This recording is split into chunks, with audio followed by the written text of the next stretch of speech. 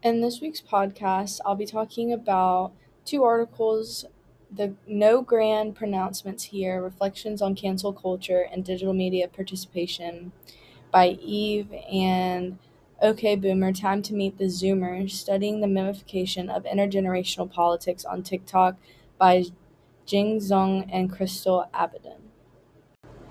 In the first article, No Grand Pronouncements Here Reflections on Cancel Culture and Digital Media Participation,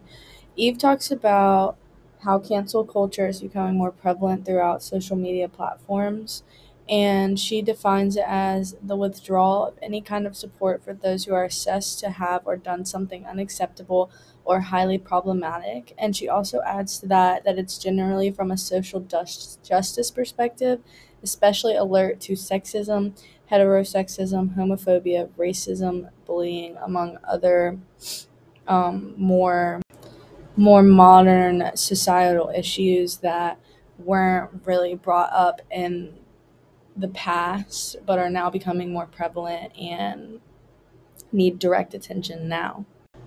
Eve writes about how cancel culture demonstrates how content circulation via digital platforms facilitates fast and large scale responses to acts that are deemed problematic by the general public, and how um, those acts that are being canceled or the person being canceled often empower traditionally marginalized groups in the moment, and how it also highlights the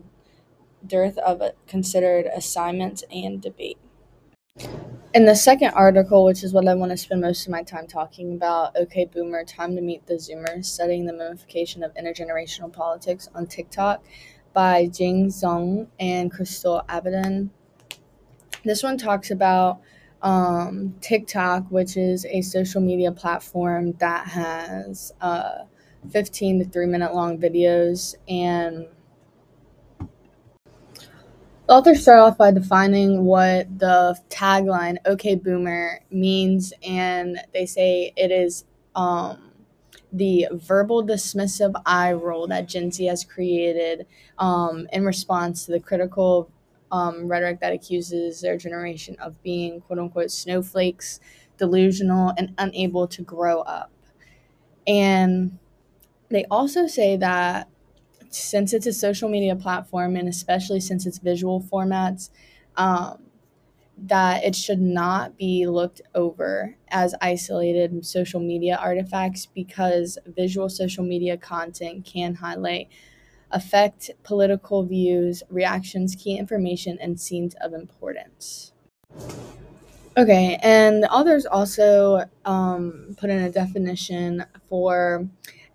intergenerational politics, and they say it is the tendency of people from a particular cohort to form shared political consciousness and behaviors, and their corresponding tendency to clash with the political attitudes of other cohort groups. And this whole anti-boomer sentiment, or OK boomer, this passive aggressive phrase towards older people, um, has been the subject of ire from younger generations who blame them for ushering in several societal issues, including but not limited to the election of Donald Trump, generational economic inequality, and climate change. And in this essay, the authors state that while they're studying this intergenerational politics, how they choose to take a sociological approach and understanding generations as a symbolic and dynamic, rather than the traditional